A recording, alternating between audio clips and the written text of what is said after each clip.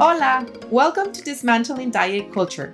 Fuck being calladita, the only Spanglish anti-diet podcast that teaches you from a sociological lens, feminism, and intuitive eating coaching to dismantle diet culture.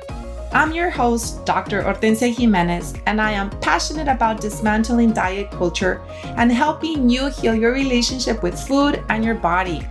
I'm a mother, daughter, comadre, amiga, community member, professor, health coach, and published author. On this show, I share my personal experience with diet culture, tips and strategies, and educational content to help you understand diet culture and systems of oppression so that you can have the tools to challenge diet culture. Current and future generations do not deserve to inherit your diet culture trauma, and I'm here to help you.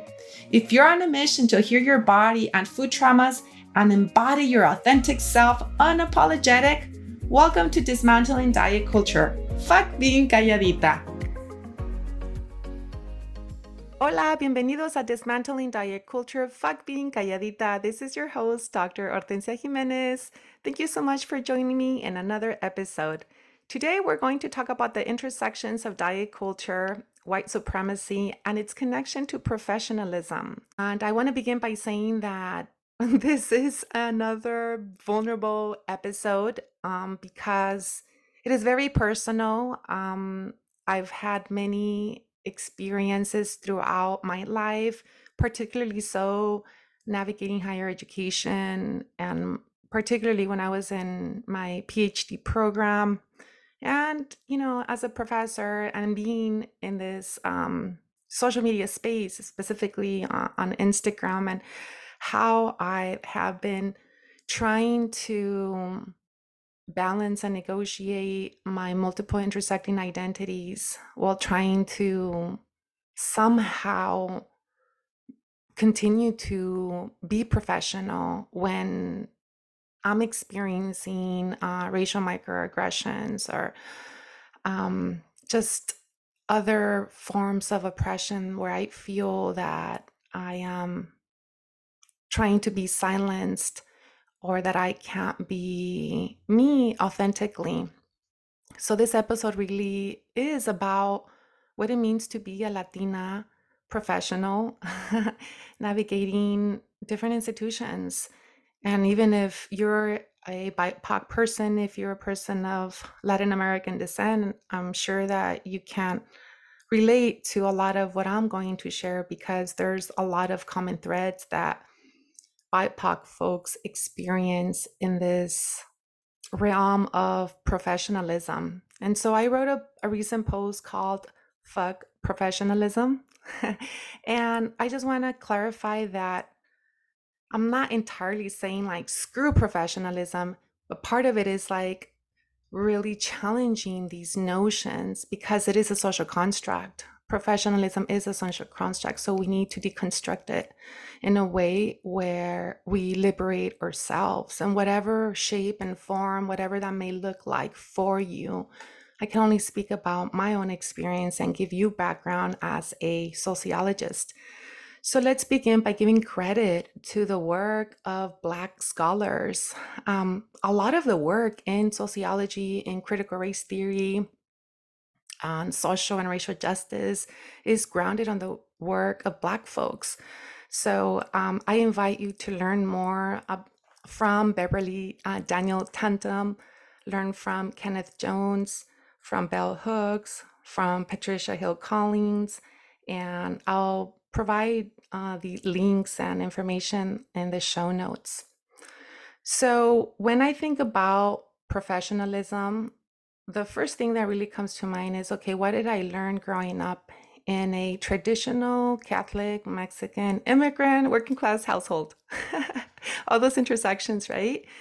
And understanding, from my own lived experience as a Mexicana inmigrante and being a woman, the lens in which my grandmother, que en paz descanse, and my aunt and other figures in my family viewed it from an immigrant lens.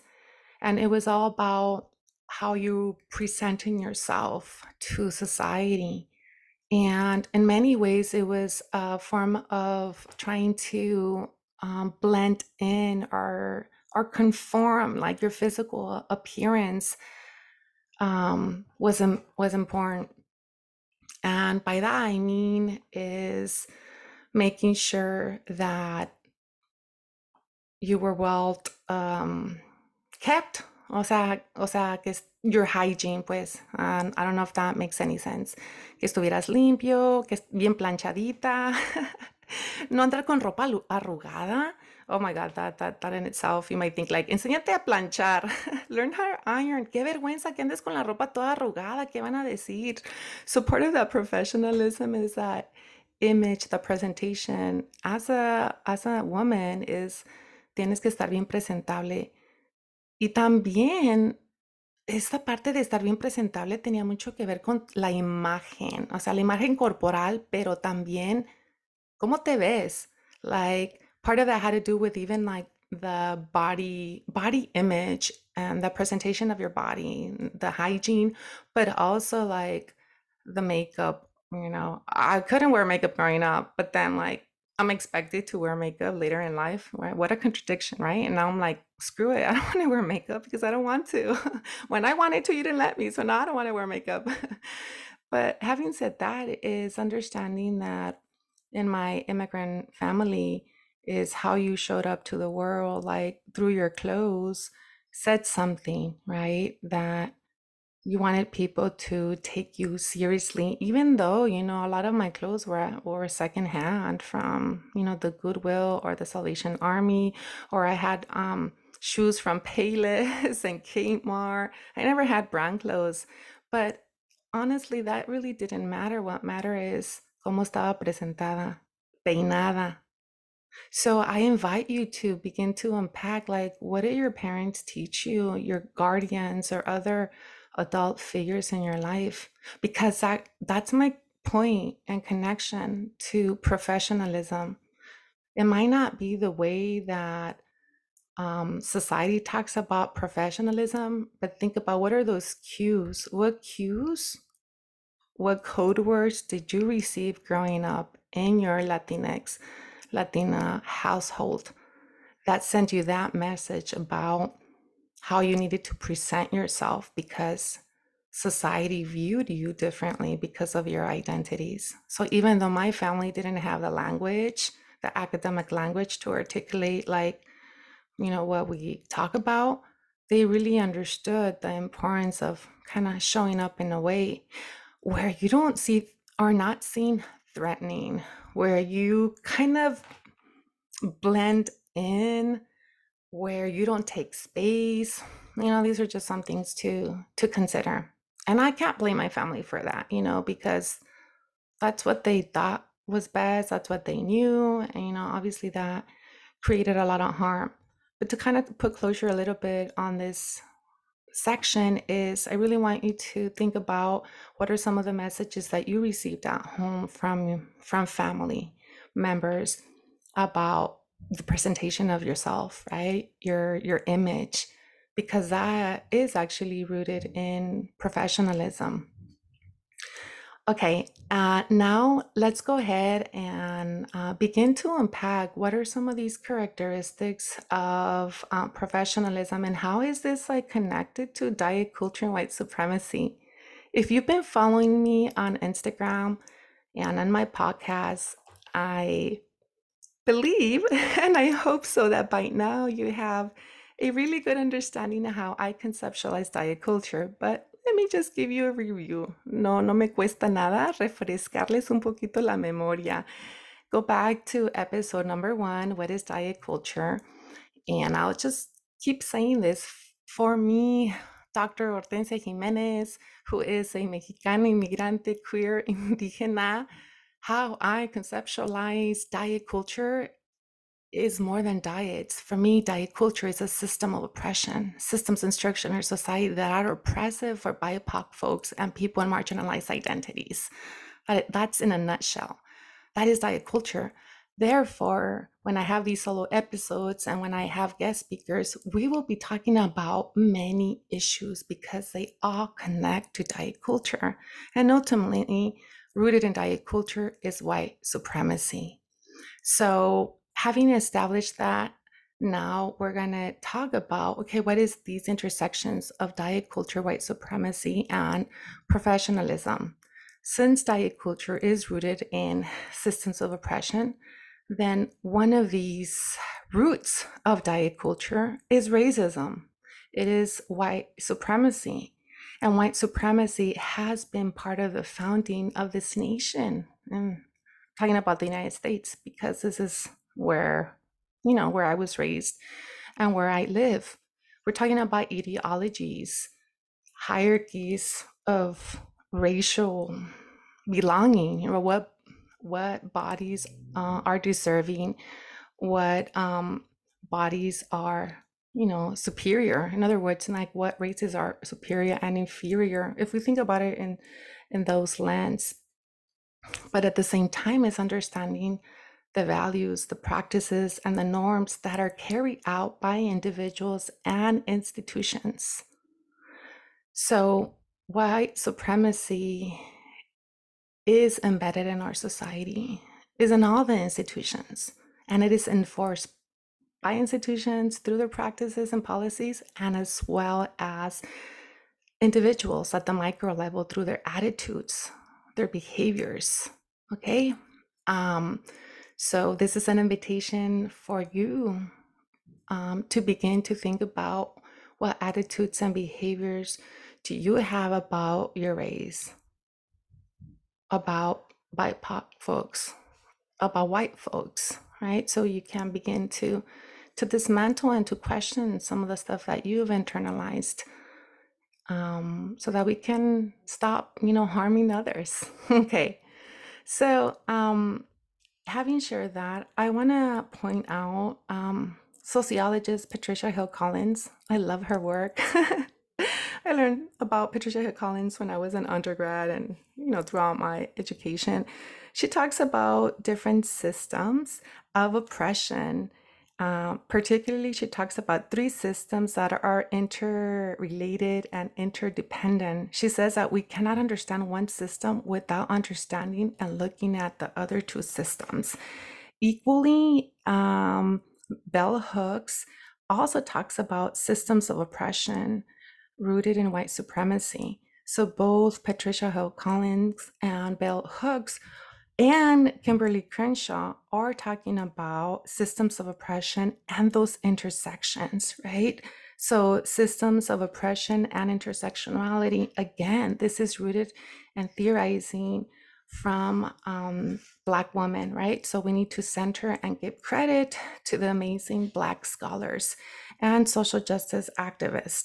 So when we're thinking about systems of oppression, one of them is white supremacy, right? The system of racial stratification, right? That are placing white folks at the top.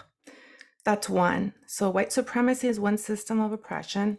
Patriarchy is another system. And for those of you who may not know or just need a little bit of refresh, patriarchy is a system of gender oppression where men hold the power and are the central figures in the family, community, government, basically in all these institutions. And the third system is capitalism. And capitalism is a system of class exploitation that produces wealth and income inequality through a profit-based system that maximizes profit for capitalists and, of course, exploits the lower classes. So what Patricia Hill Collins, Bell Hooks, and others are saying is that systems of oppression, white supremacy, patriarchy, and capitalism need to be part of these conversations. Bell Hooks calls it white supremacist capitalist patriarchy, end quote. That's how she calls this. She describes these systems as white supremacist capitalist patriarchy.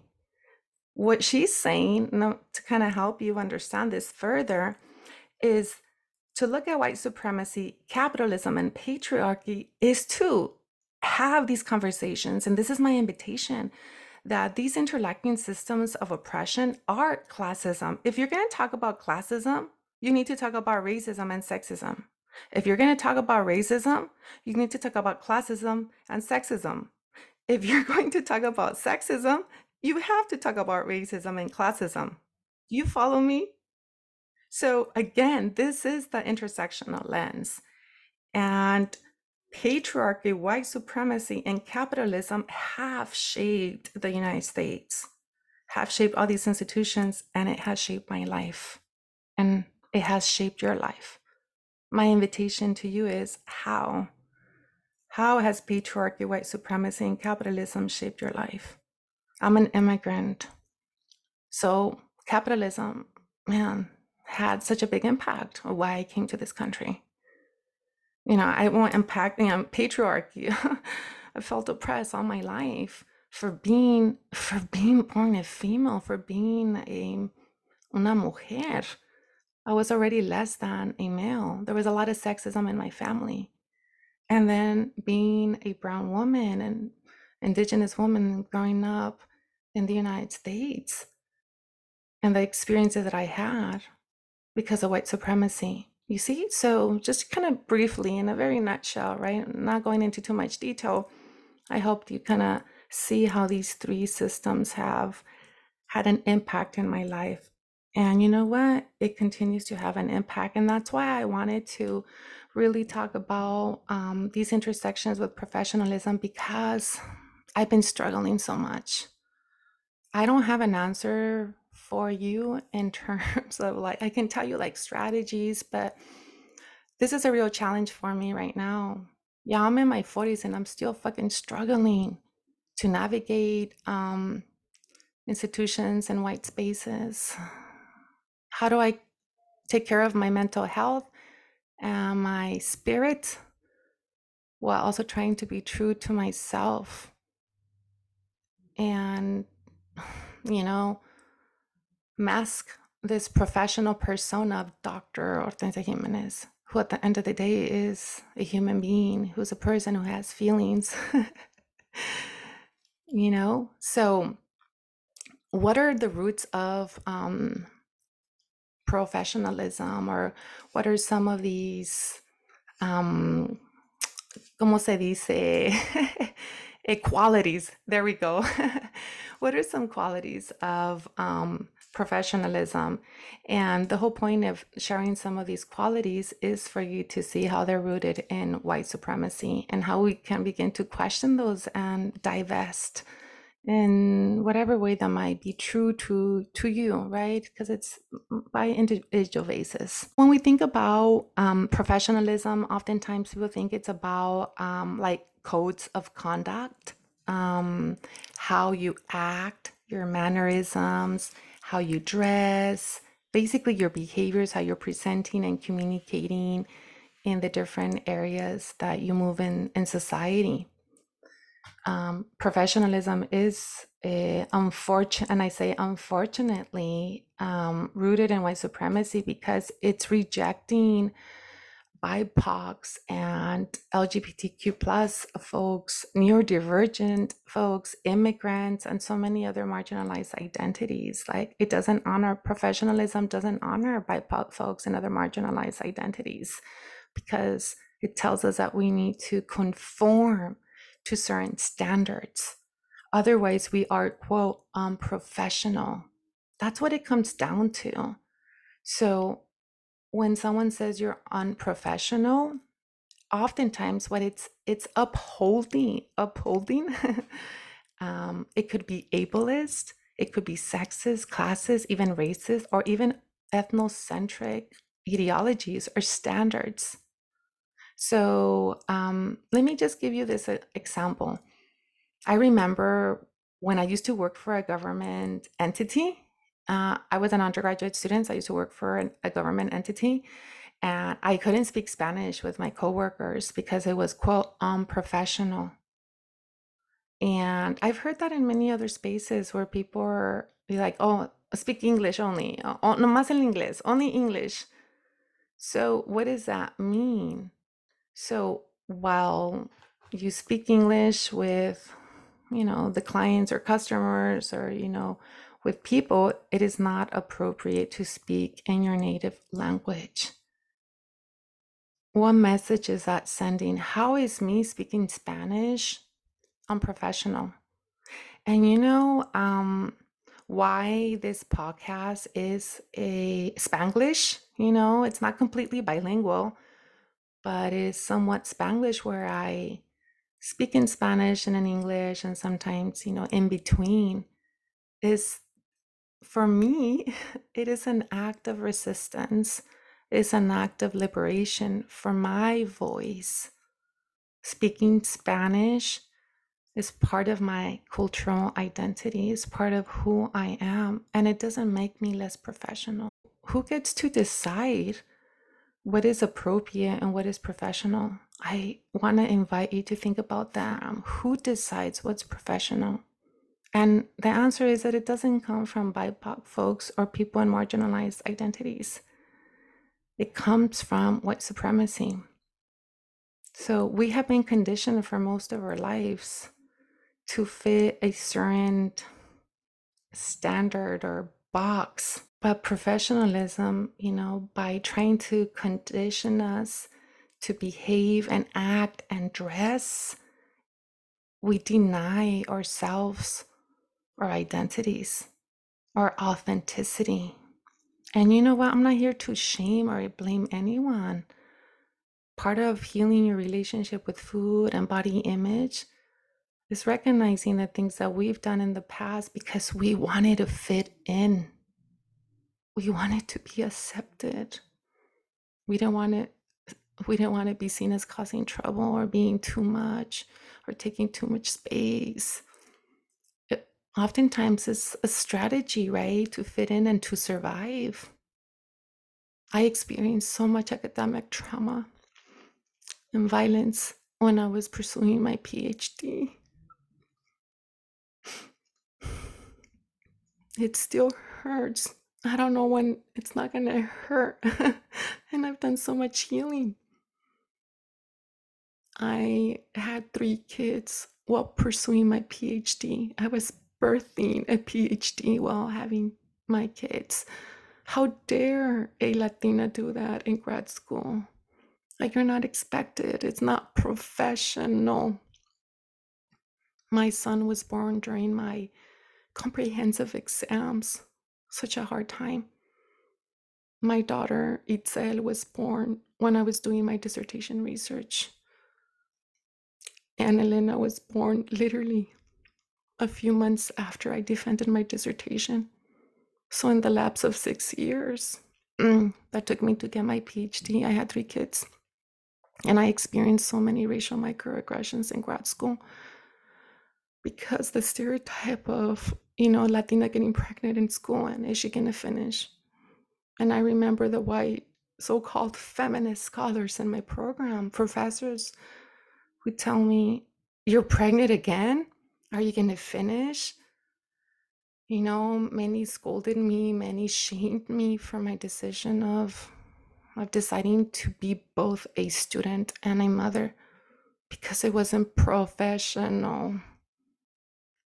So we lose ourselves sometimes when we try to conform. And I am so proud of myself for going against these academic oppressive ideologies that only wanted to box me as a grad student. But I was much more than that. So, that's just one example of how professionalism really impacted my life when I was a graduate student. And this is for all of you. If you're a student, you are more than just a student. And be unapologetic and bring in all these identities to your academic spaces. I see you and I validate you. And I remind my students the same message all the time. We shouldn't need to negotiate or dismiss or downplay certain parts of our identities because it's not professional. How can we show up to the world authentically in our own right? And we're still professional, but it's not based on these white standards of our society. Another thing that I wanted to mention with professionalism is talking about dress codes, clothing, and how clothing, grooming can be forms of bias and discrimination for people in marginalized identities. Wearing a dress or wearing a skirt or wearing high heels or glittery shoes or wearing their red lipstick.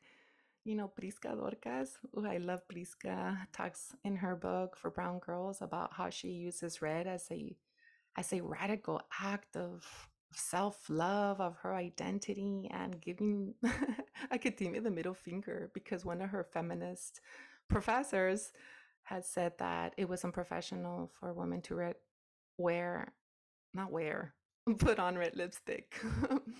And I was like, oh my God, I relate. So talking of, thinking about dress codes, I can only speak, I want to speak about my own experiences. Part of me, my identity is, I was like, the big hoops.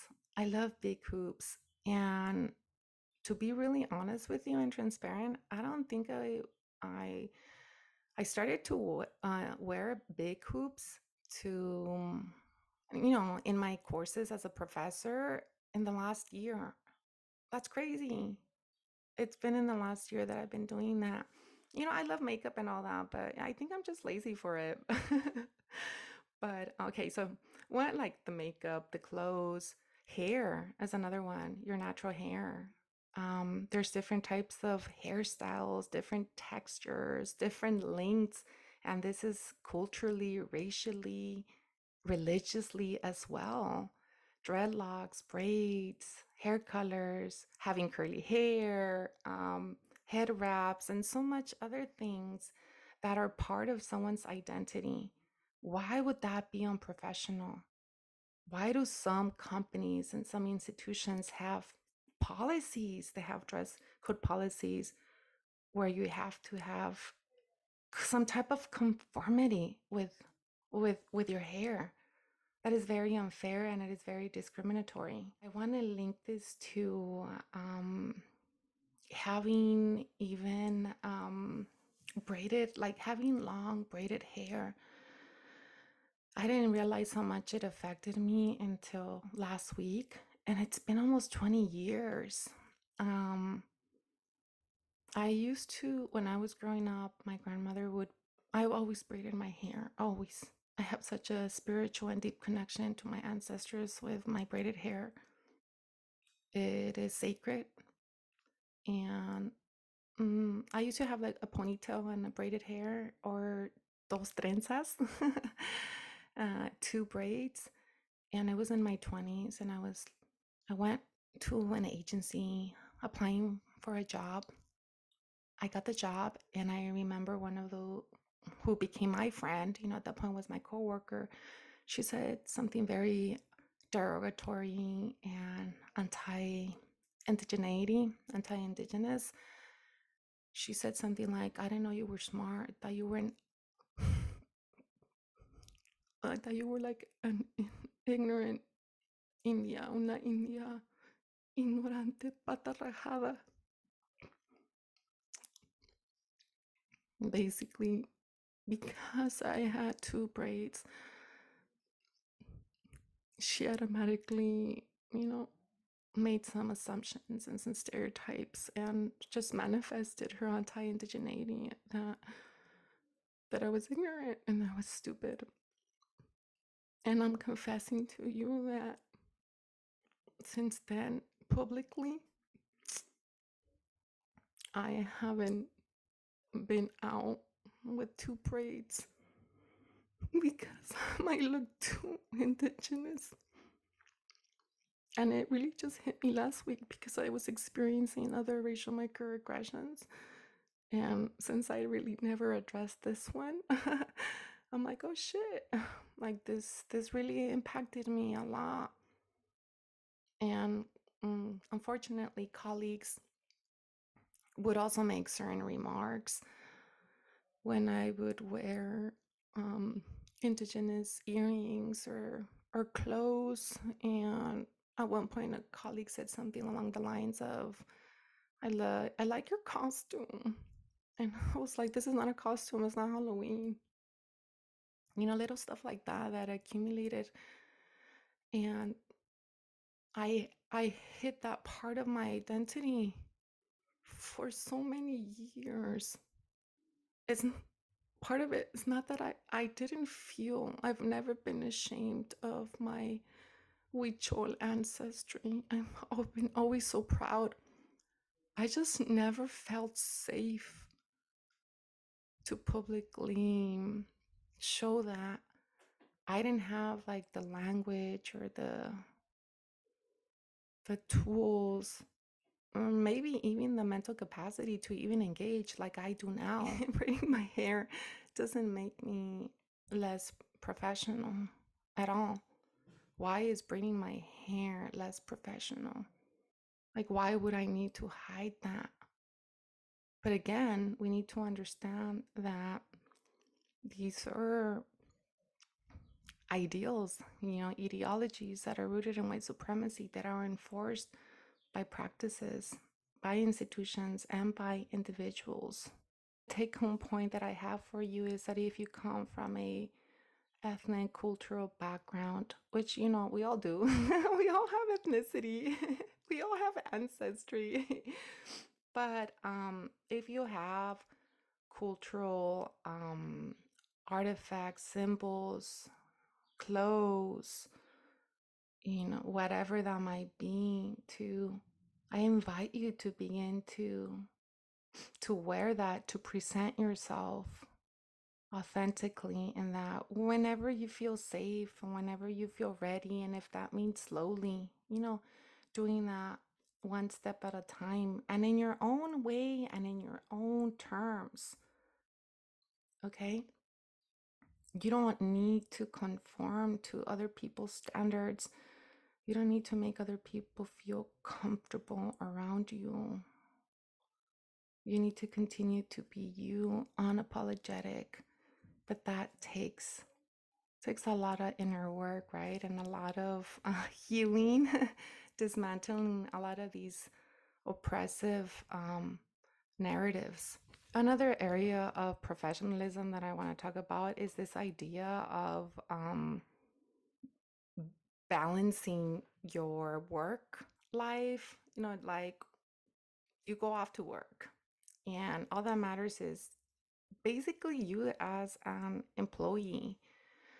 And I think that higher education does the same thing with students. It's like, okay, we see you as a student. Everything else is like on the side. Like, we don't care if you're a student veteran, if you're a student parent, if you're a caregiver, etc. All of you in this space have multiple roles. We all have multiple roles, yet part of this professionalism ideology is compartmentalizing our identities. And this has a big impact in our mental well being. You cannot separate one part of your identity from the other. Like, that is rooted in white supremacy, and it's rooted in Eurocentric ideologies, which is rooted in diet culture.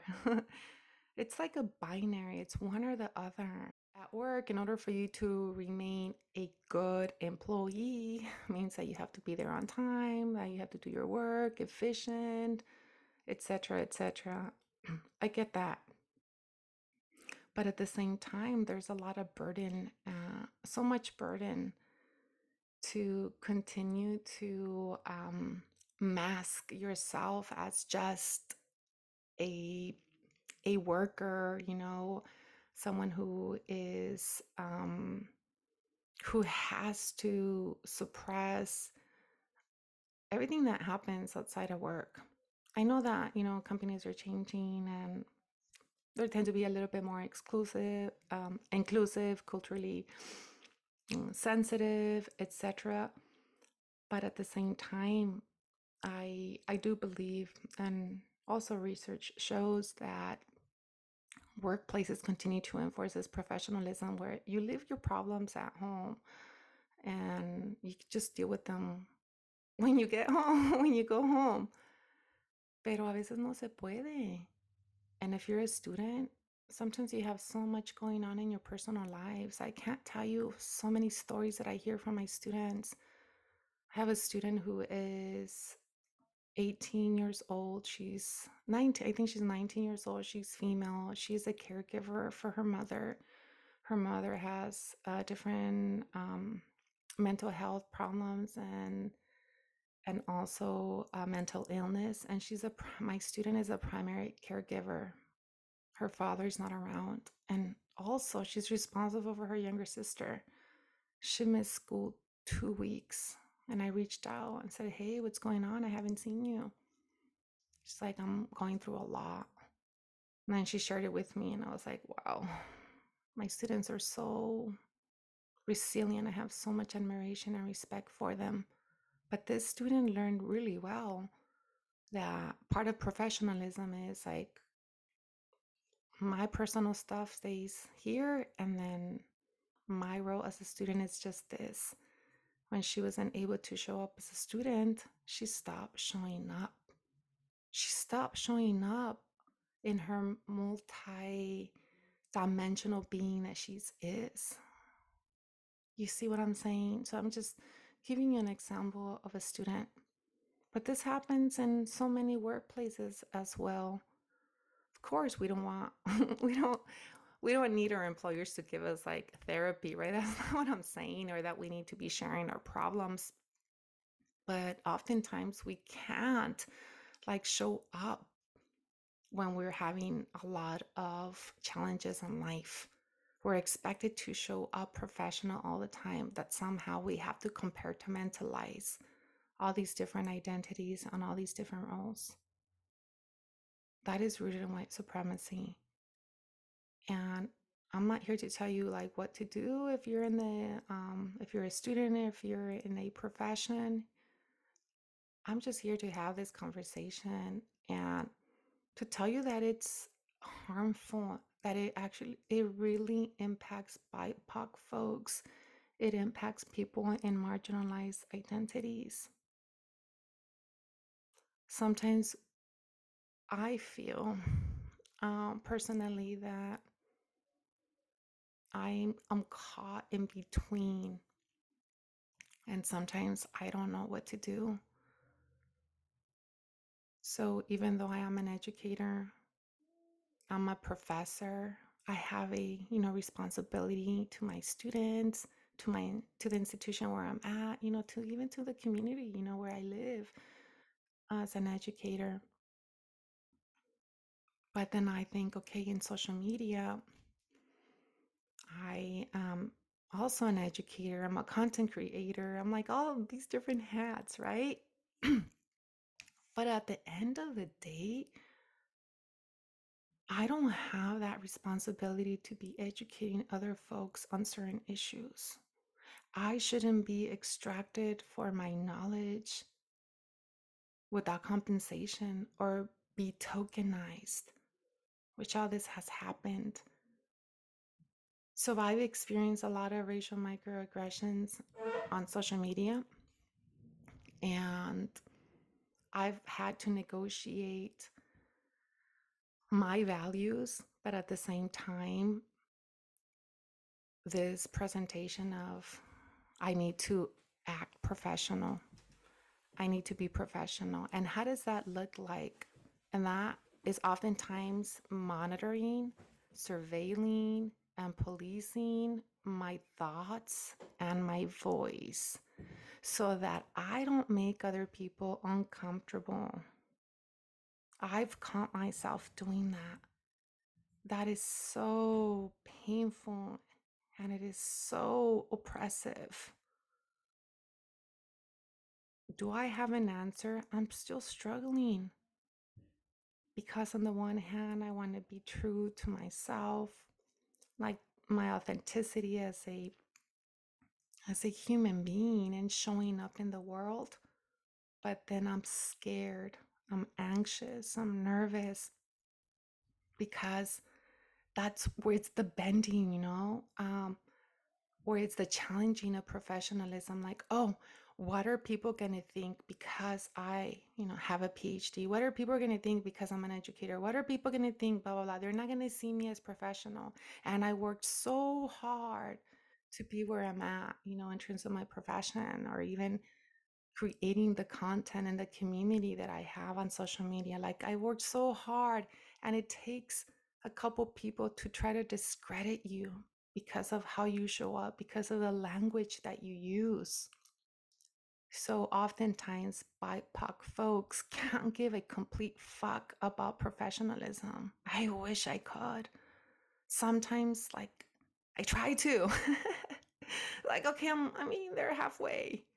Because at the end of the day, people are still going to judge me. People are still going to criticize me. Like, oh, you shouldn't be saying fuck. You shouldn't be saying bad words. Like, you're a professor, you're this, you're that. You shouldn't be doing this because that's unprofessional. No te vistas así, no digas esto.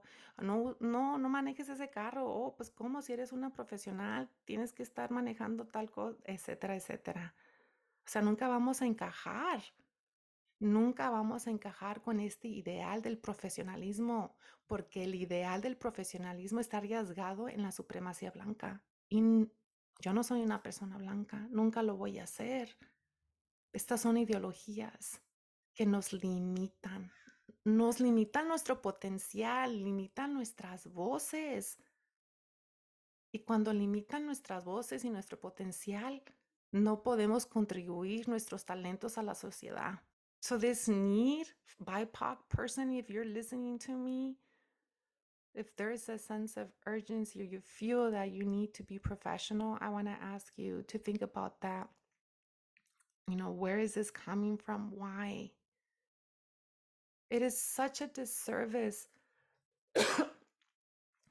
It's such a disservice for us to have to negotiate and compromise sometimes our identities so that we're not seen as, quote, too much for other people or to appease other people. Who does professionalism benefit at the end of the day? I understand that sometimes we have to follow these codes of conduct, that we have to follow these norms in order for us to have access to certain spaces, to people. It's professionalism is rooted in gatekeeping as well. It's like I'm so tired and exhausted, constantly have to break break these barriers. Pero cómo nos presentamos para que las personas nos tomen en cuenta, nos tomen en serio, tenemos que actuar y hablar y vestirnos de cierta manera. O sea, la neta que es que esa es la realidad a veces. Pero ya porque esa es la realidad, no quiere decir que tiene que ser tu realidad. Entonces, what are you willing to gain? What are you willing to learn about yourself? When you begin to show up authentically and you redefine professionalism in your own terms, how would that feel in your body? How would it feel to talk in your native language? How would it feel to eat your cultural foods in the workplace, to show up authentically? And if you're already doing that, I am so proud of you. And if you're still struggling, you're working toward that, welcome to the club. So in this episode, I honestly, I don't have steps or solutions, or here are some couple strategies of what you can do, like or bullet points or bullet ideas. I don't have them.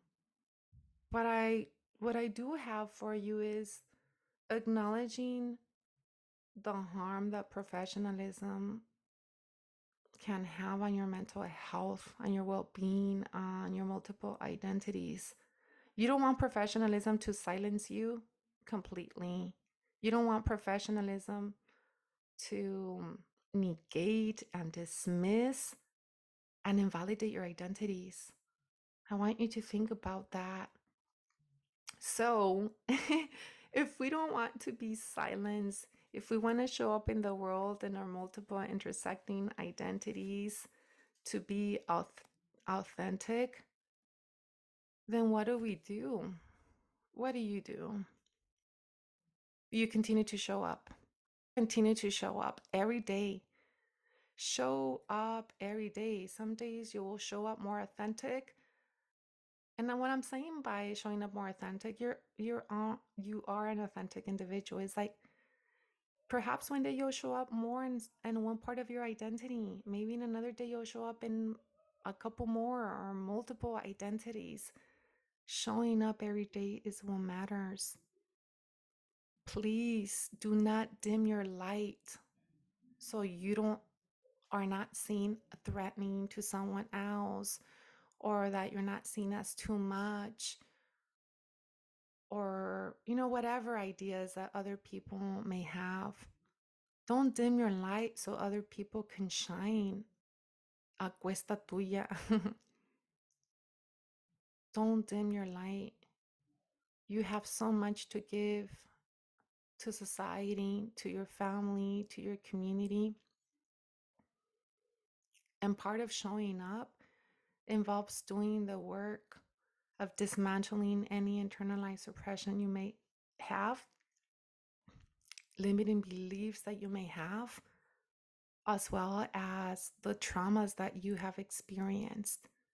So showing up authentically is a life journey, and dismantling professionalism is also a journey. Like I said, I'm still working through that. I'm still trying to negotiate that balance of being true to my voice and speaking up